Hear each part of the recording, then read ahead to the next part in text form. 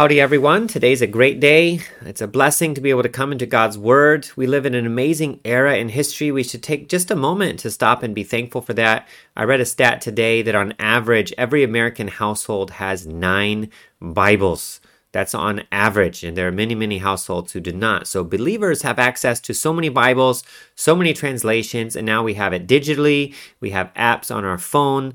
We have YouTube videos with sharings about God's Word. We have podcasts. We have audio Bibles. We have such an access to God's Word that we didn't have it before. So I hope that in this age of such great access to this treasure, we don't take it for granted, but instead just appreciate that we can come into really any passage of the Bible at any time we want and study it deeper, and that God has a message for us in that passage.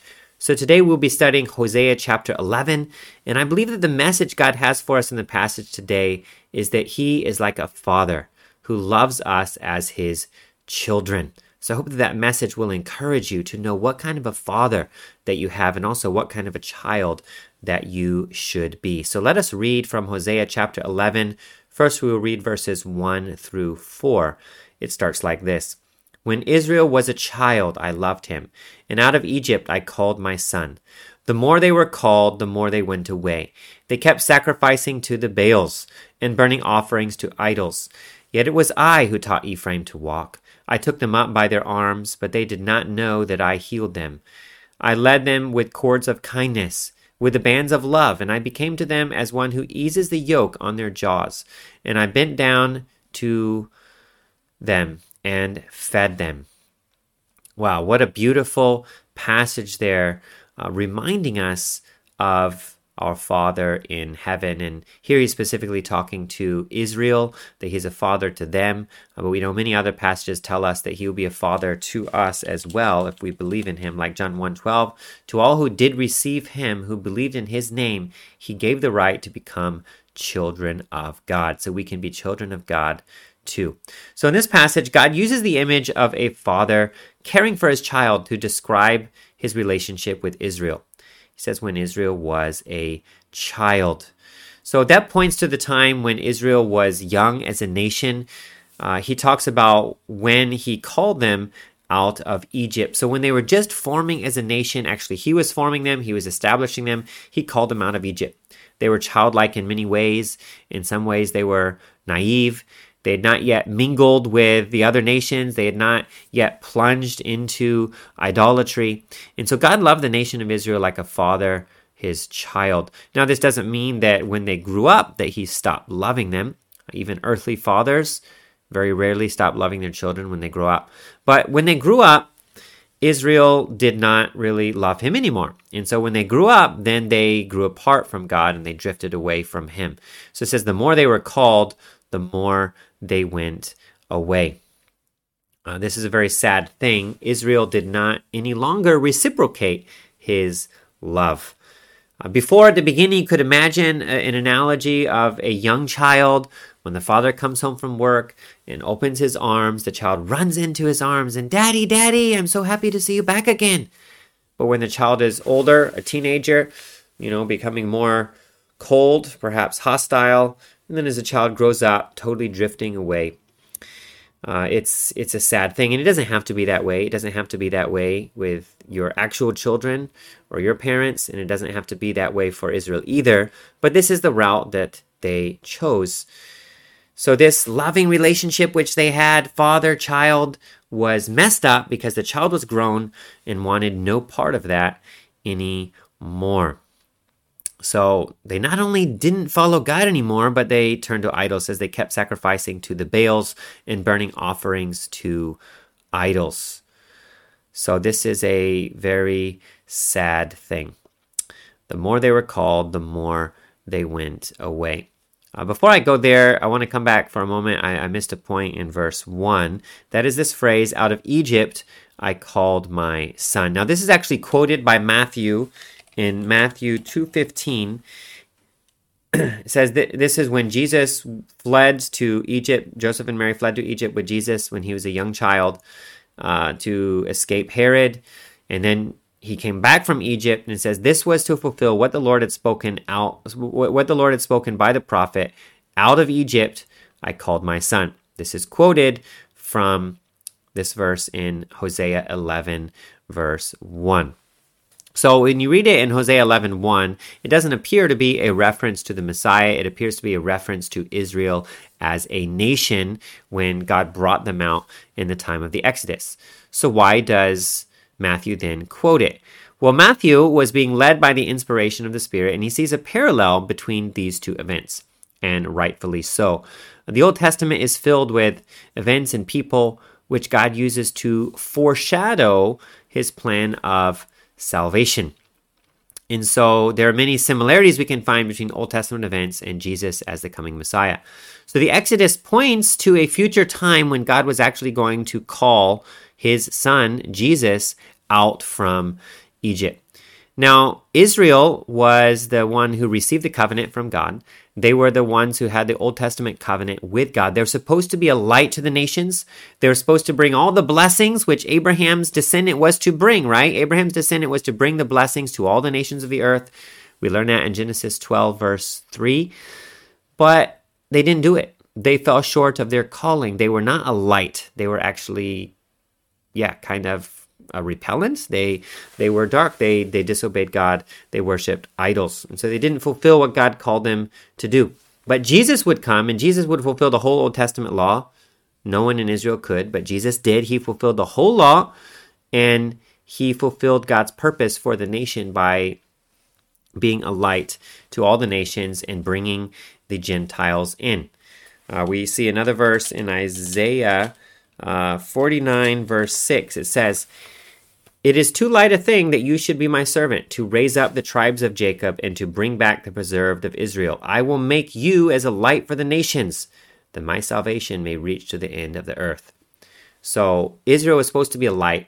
They didn't do it. Jesus, as God's servant, as God's son, he was a light, and he did what they could not do.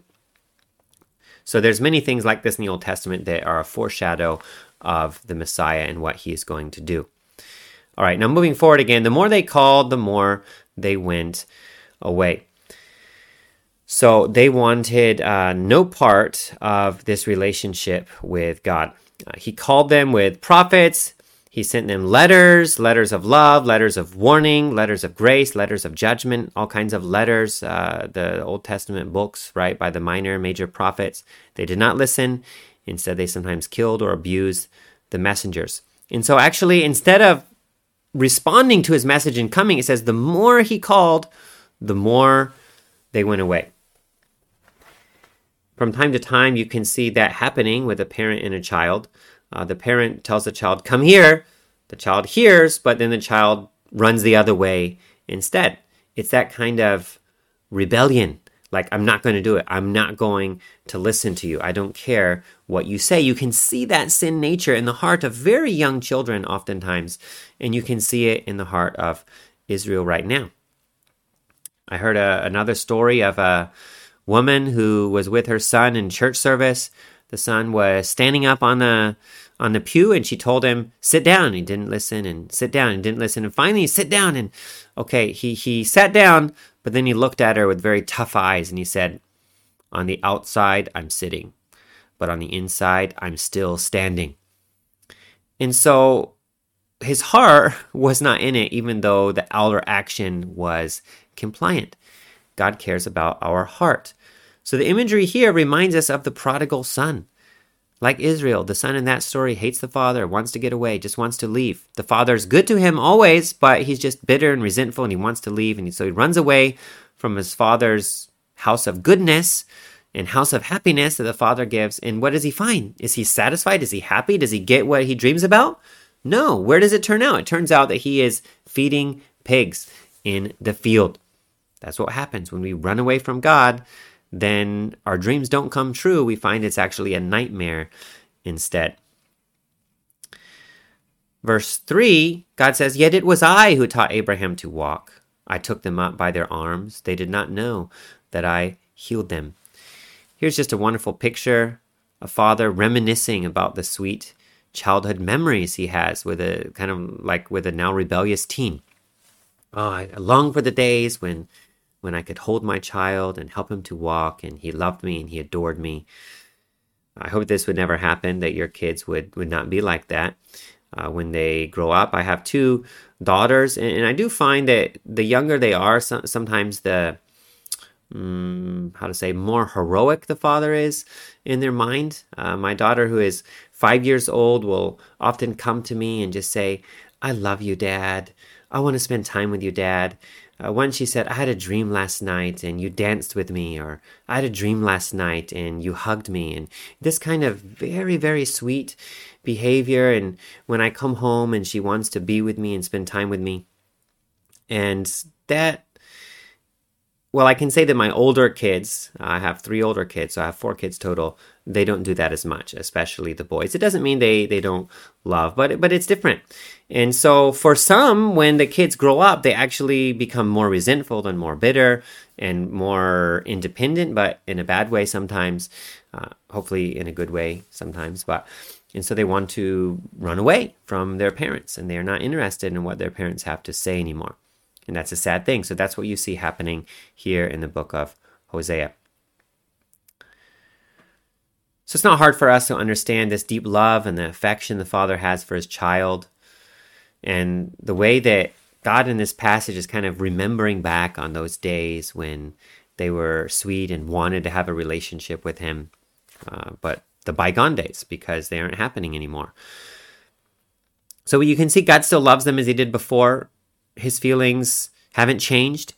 If the father's feelings had changed, he would mention the bad things, right? The sleepless nights, the whining tantrums, whatever. But here God is mentioning the good memories. So like a faithful parent, God's love never grows cold.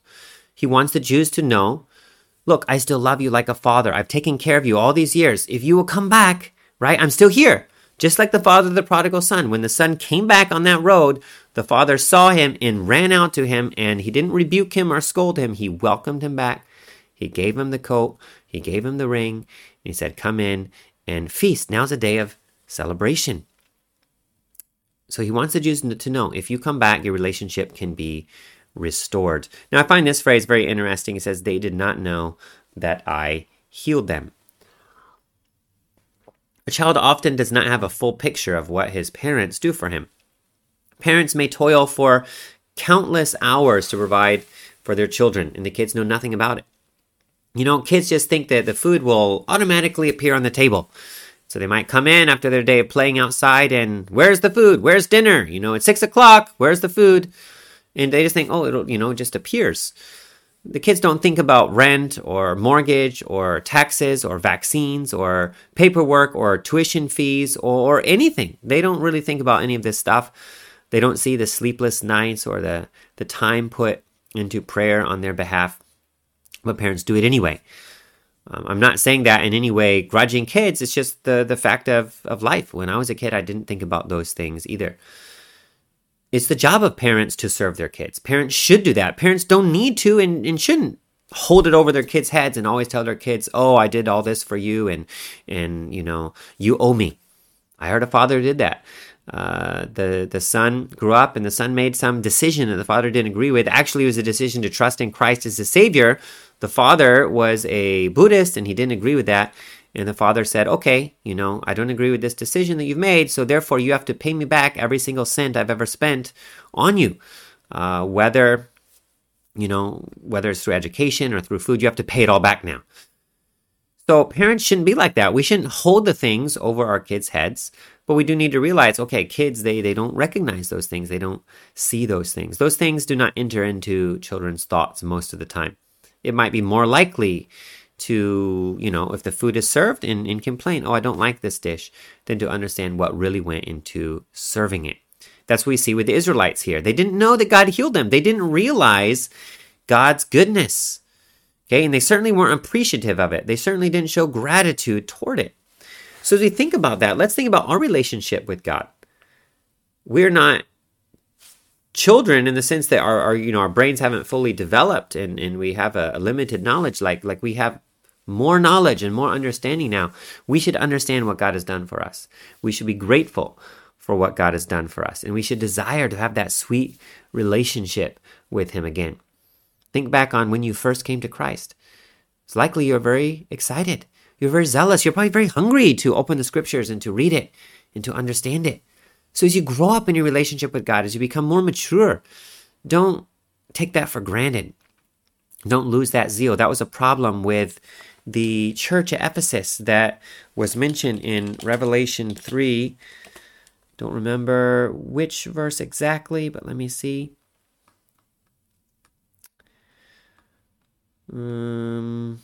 Sorry. It's a little bit farther back than I thought. Here are all of the churches. Going back to Ephesus. Okay, Revelation chapter 2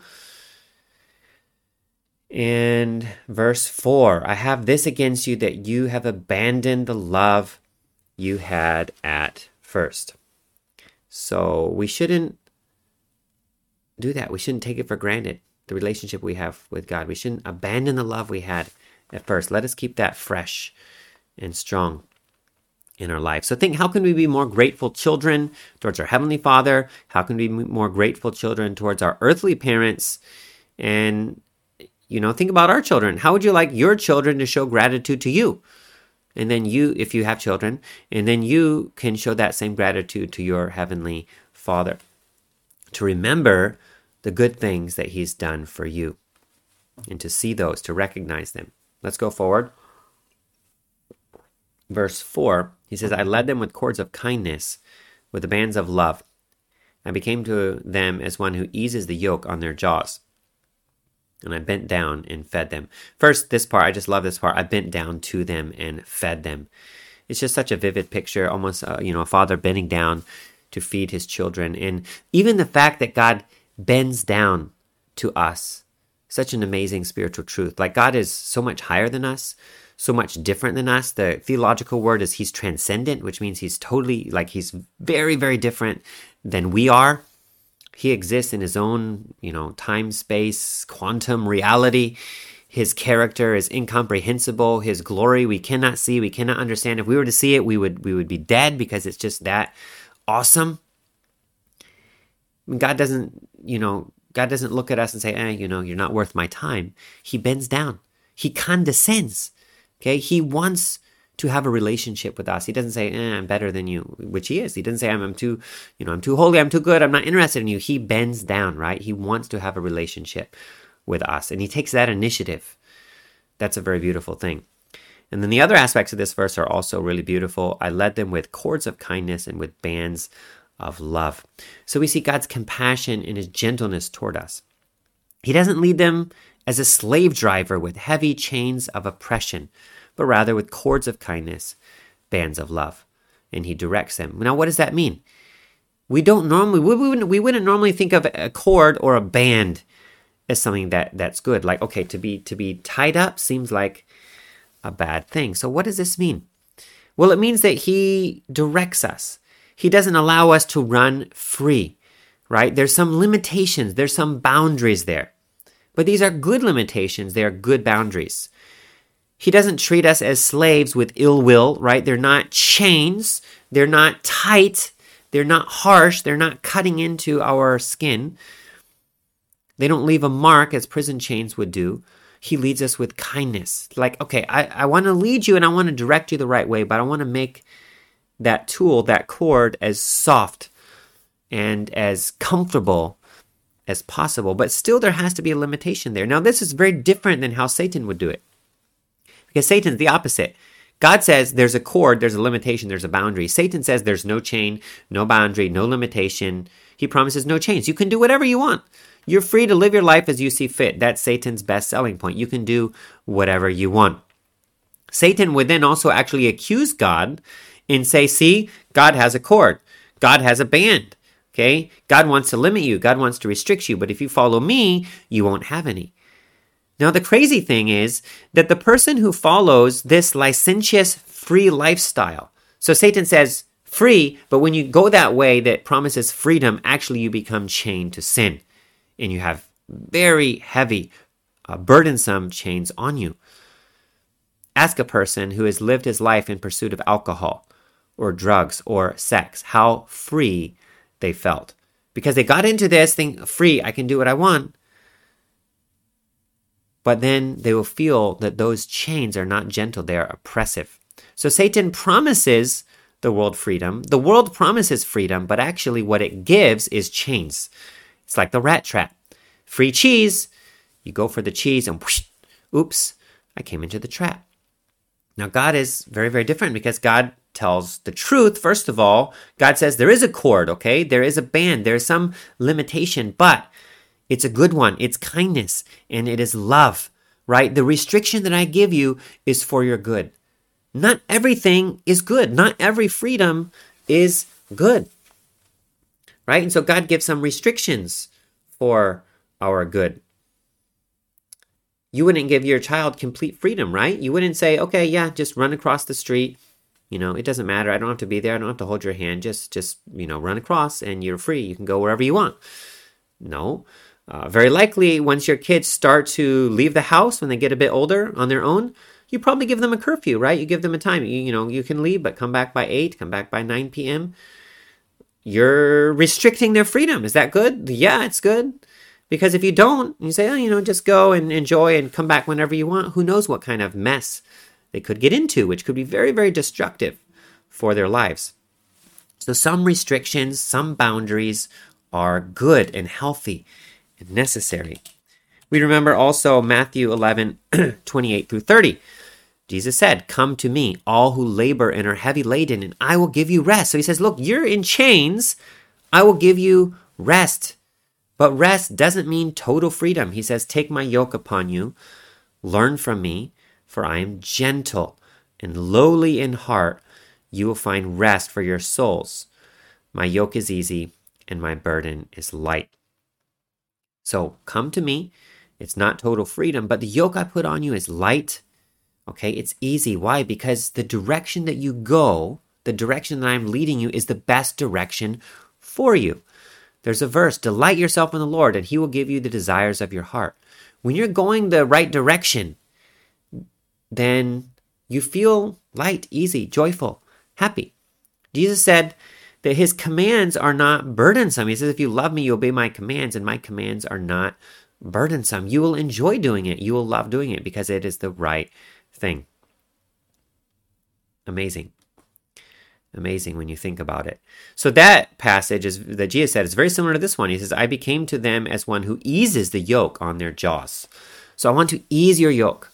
I want to make it as easy as possible. Yet at the same time, God's saying, I still want to lead you in the right direction because that is what is good for you. So the one following God's plan for his life will experience peace and joy in their conscience, which affirms rather than convicts. When you do the wrong thing, do you feel happy afterwards? I mean, it might give some temporary pleasure, but you probably feel guilty. You feel terrible. You feel it's creating wounds and it's hurting you. Your relationship with others, your relationship with God.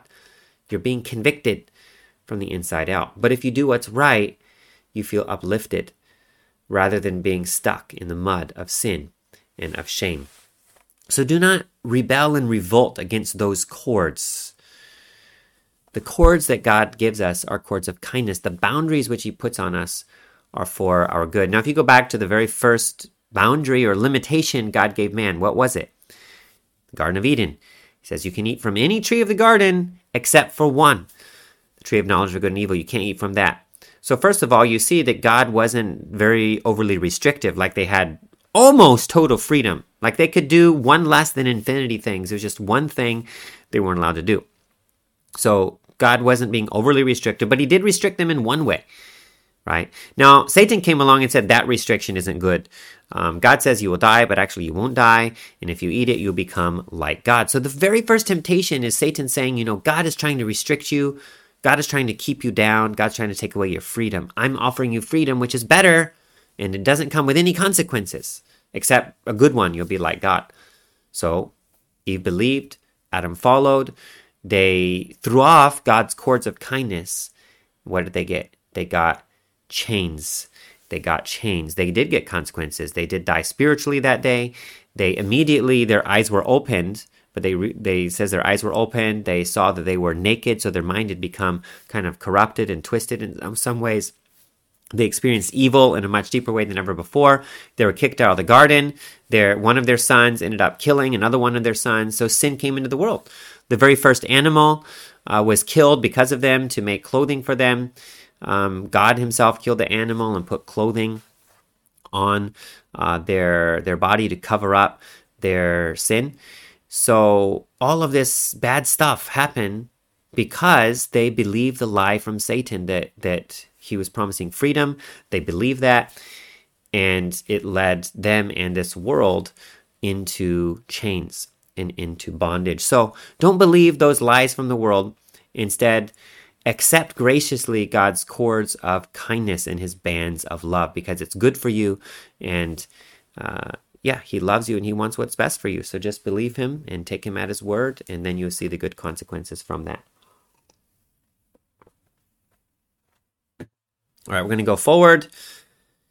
Verses 5 through 9, we see God's compassion and his justice. They shall not return to the land of Egypt, but Assyria shall be their king, because they have refused to return to me. The sword shall rage against their cities, consume the bars of their gates, and devour them because of their own counsels. My people are bent on turning away from me, and though they call out to the Most High, he shall not raise them up at all. How can I give you up, O Ephraim? How can I hand you over, O Israel? How can I make you like Admah? How can I treat you like Zeboam? My heart recoils within me. My compassion grows warm and tender. I will not execute my burning anger. I will not again destroy Ephraim, for I am God and not a man, the Holy One in your midst, and I will not come in wrath.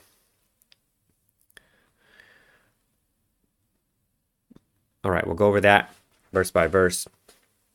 First, they shall not return to the land of Egypt, because they've refused to return to me.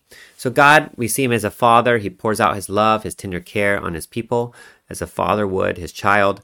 But they're petulant, they're ungrateful. They spurn his care, and they say, they go after the Baals. They go after the idols instead. What's the application? God is always ready to forgive us and to restore us, but we have to come to him, right? There's a condition, come. Many, many, many times in the Bible says, come. Come. Like, I'm here.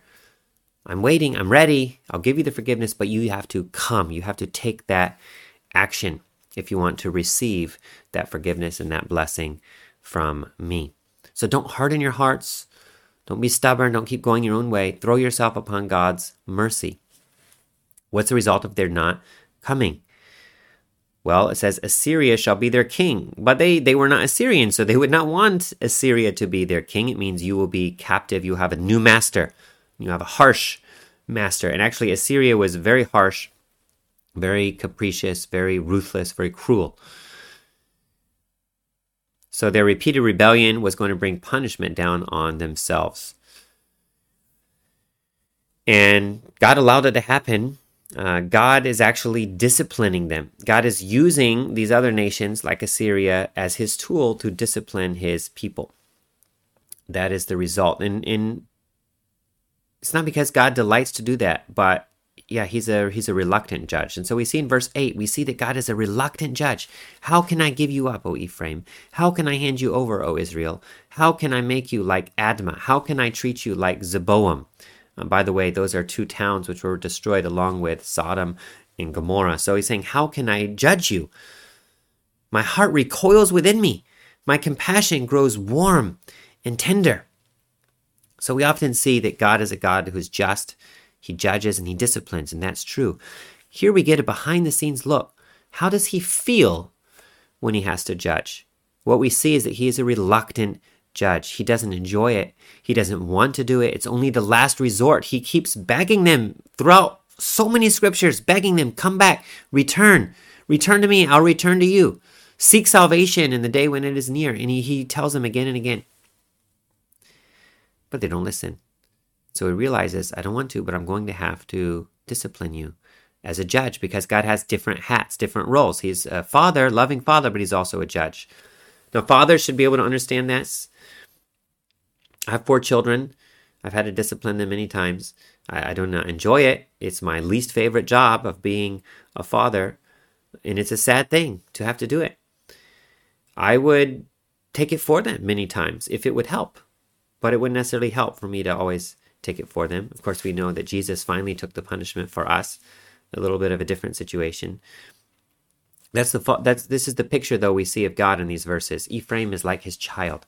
He doesn't want to punish, but they left him with no choice. To really get their attention and to wake them up from their spiritual lethargy, he needs to discipline them. Doesn't want to, doesn't like to. So remember that. If you experience God's discipline, remember he doesn't want to. And if you will come and if you will repent, then you will find a very welcoming and gracious Lord. So how did you feel when you had to discipline your children? I don't think you felt good if you have children. But that can help you to feel how God does when he has to discipline us. So verses 9 and forward, we see some reference to the final restoration of the Jewish nation. He says, I will not execute my burning anger. I will not again destroy Ephraim, for I am God and not man. The Holy One in your midst, I will not come in wrath. And then reading on in verse 10, they shall go after the Lord. He will roar like a lion. When he roars, his children shall come. Here we see that word, come. Finally they will come. He roars and they will come trembling from the west. They shall come trembling like birds from Egypt and like doves from the land of Assyria. I will return them to their homes, declares the Lord. Ephraim has surrounded me with lies, the house of Israel with deceit, but Judah still walks with God and is faithful to the Holy One. So we see in verses 9 through 10, okay, finally, he's going to bring them back. Finally, there will be restoration. There are many other verses in Scripture about that, and I'll just look at two. Amos 9:14 through 15. I will restore the fortunes of my people Israel. They shall rebuild the ruined cities and inhabit them. They shall plant vineyards and drink their wine. They shall make gardens and eat their fruit. I will plant them on their land. They shall never again be uprooted out of the land that I have given them, says the Lord your God. And another in Ezekiel 11:17. Therefore say, thus says the Lord God, I will gather you from the peoples and assemble you out of the countries where you've been scattered. I'll give you the land of Israel. There's many promises littering the prophets about God is going to bring them back. God is going to restore them. So at the time of this writing, they were going away from the Lord, right? He called and they went away. We saw that earlier in this passage. But eventually it says they shall go after the Lord. One day they would return to him. One day they would pursue him. When that happens, as he will roar like a lion, and then his children shall come trembling. That's an amazing sight. It's like, come, this loud roar, this trumpet call, this shout throughout all the earth. Come, receive your inheritance. Come back and be restored. A beautiful thing. It says here that they will come from the west. So this is not only a reference to Assyria or to Egypt. Assyria and Babylon were not from the west, although Egypt was. Come from the west. There's a lot of lands to the west. And even if you keep going to North America, South America, it's still west, whereas Babylon and Assyria, again, were not from the west. But verse 11 also mentions Egypt and Assyria. So basically from all the lands. Now we know Israel has been scattered throughout all the world. There have been Israelites, Jewish people living in many, many, many countries around the world. Even now, I believe it's roughly half-half. Half have returned to the land of Israel, and about half are living around the world. For those who don't know, I live in China, and there was even a large population of Jewish people in China for a long time. And even recently, some descendants from that Jewish population, although they look Chinese, they recognize their Jewish heritage. And some of them have returned after several generations ago. Their parents came. They've returned to the land of Israel. So this regathering is taking place like the first fruits of it, or to some extent now, but not the final one yet. There's still many Jews scattered throughout the world. And I believe that Scripture teaches that one day Israel will gather back again. There will be a final restoration of God's people. If you want to know more on that, you can read the study on the book of Revelation, which I have shared, especially the part on the 144,000 witnesses. I do believe in the end times, God is going to work in the nation of Israel, and God is going to fulfill every single promise he ever made to the nation of Israel, and they will come back again. And that will be a glorious sight, that the people who rebelled for a long time and they rejected the Messiah that he sent will one day come back to him. And he's faithful, and his promises do not fail. And even though it's been hundreds or thousands of years since these things are said, that still his promises are there and will not be broken and will be fulfilled. And he will restore his people. He's like the father who loves his child, and no matter how many years has passed, he still wants his child to come back. And God's children, the nation of Israel, will one day. And that's a very, very encouraging thing as we remember God is faithful and he's true, and all of his promises which he ever makes in our life as well will come true no matter how much time has passed. There's another verse on that. There are many verses, but I'll look at Isaiah 11, 11, and 12. "In that day the Lord will extend his hand yet a second time to recover the remnant that remains of his people from Assyria, from Egypt, from Pathros, from Cush, from Elam, from Shinar, from Hamath, and from the coastlands of the sea. He will raise a signal for the nations and will assemble the banished of Israel and gather the dispersed of Judah from the four corners of the earth." Still going to happen. His promises will come true. So we see that they will come trembling, like on one side, okay, they're eager to finally come and to have those promises fulfilled, but there's also some healthy fear and reverence, knowing the history there. We also see that Ephraim is contrasted with Judah. Ephraim was basically totally sold out to idols for a long time already. Its kings were universally evil. The prophets were almost all false, and his people followed their leaders to do evil. But Judah says Judah still walks with God. Obviously, they were not perfect, but many of Judah's kings were righteous, and many of the people served God faithfully. So, as we finish with that, we are reminded you can choose which group to be in. You can choose to be in a group that follows God. You can choose to come to him as his child, to receive his love and to value that loving relationship that he has with you as a father and as a child. You can receive that. You can receive the blessings. But that would mean that you have to take on these cords of kindness and these bonds of love. You need to accept the limitations that God gives. To be his disciple means that you need to follow him. A Christian is a follower of Christ. And Christ gives certain expectations that we should behave in a certain way. So we have to take those on, but realize those are good for us. And if we go the way of the world, which says you can be totally free, you take on something way, way, way worse, which is the terrible and thick chains, which you cannot break on your own. So we can choose which way to go. We should not follow a crowd to do evil just because the world is all doing it. We shouldn't do it. If we choose the momentary pleasures of sin, this will bring about bondage and punishment.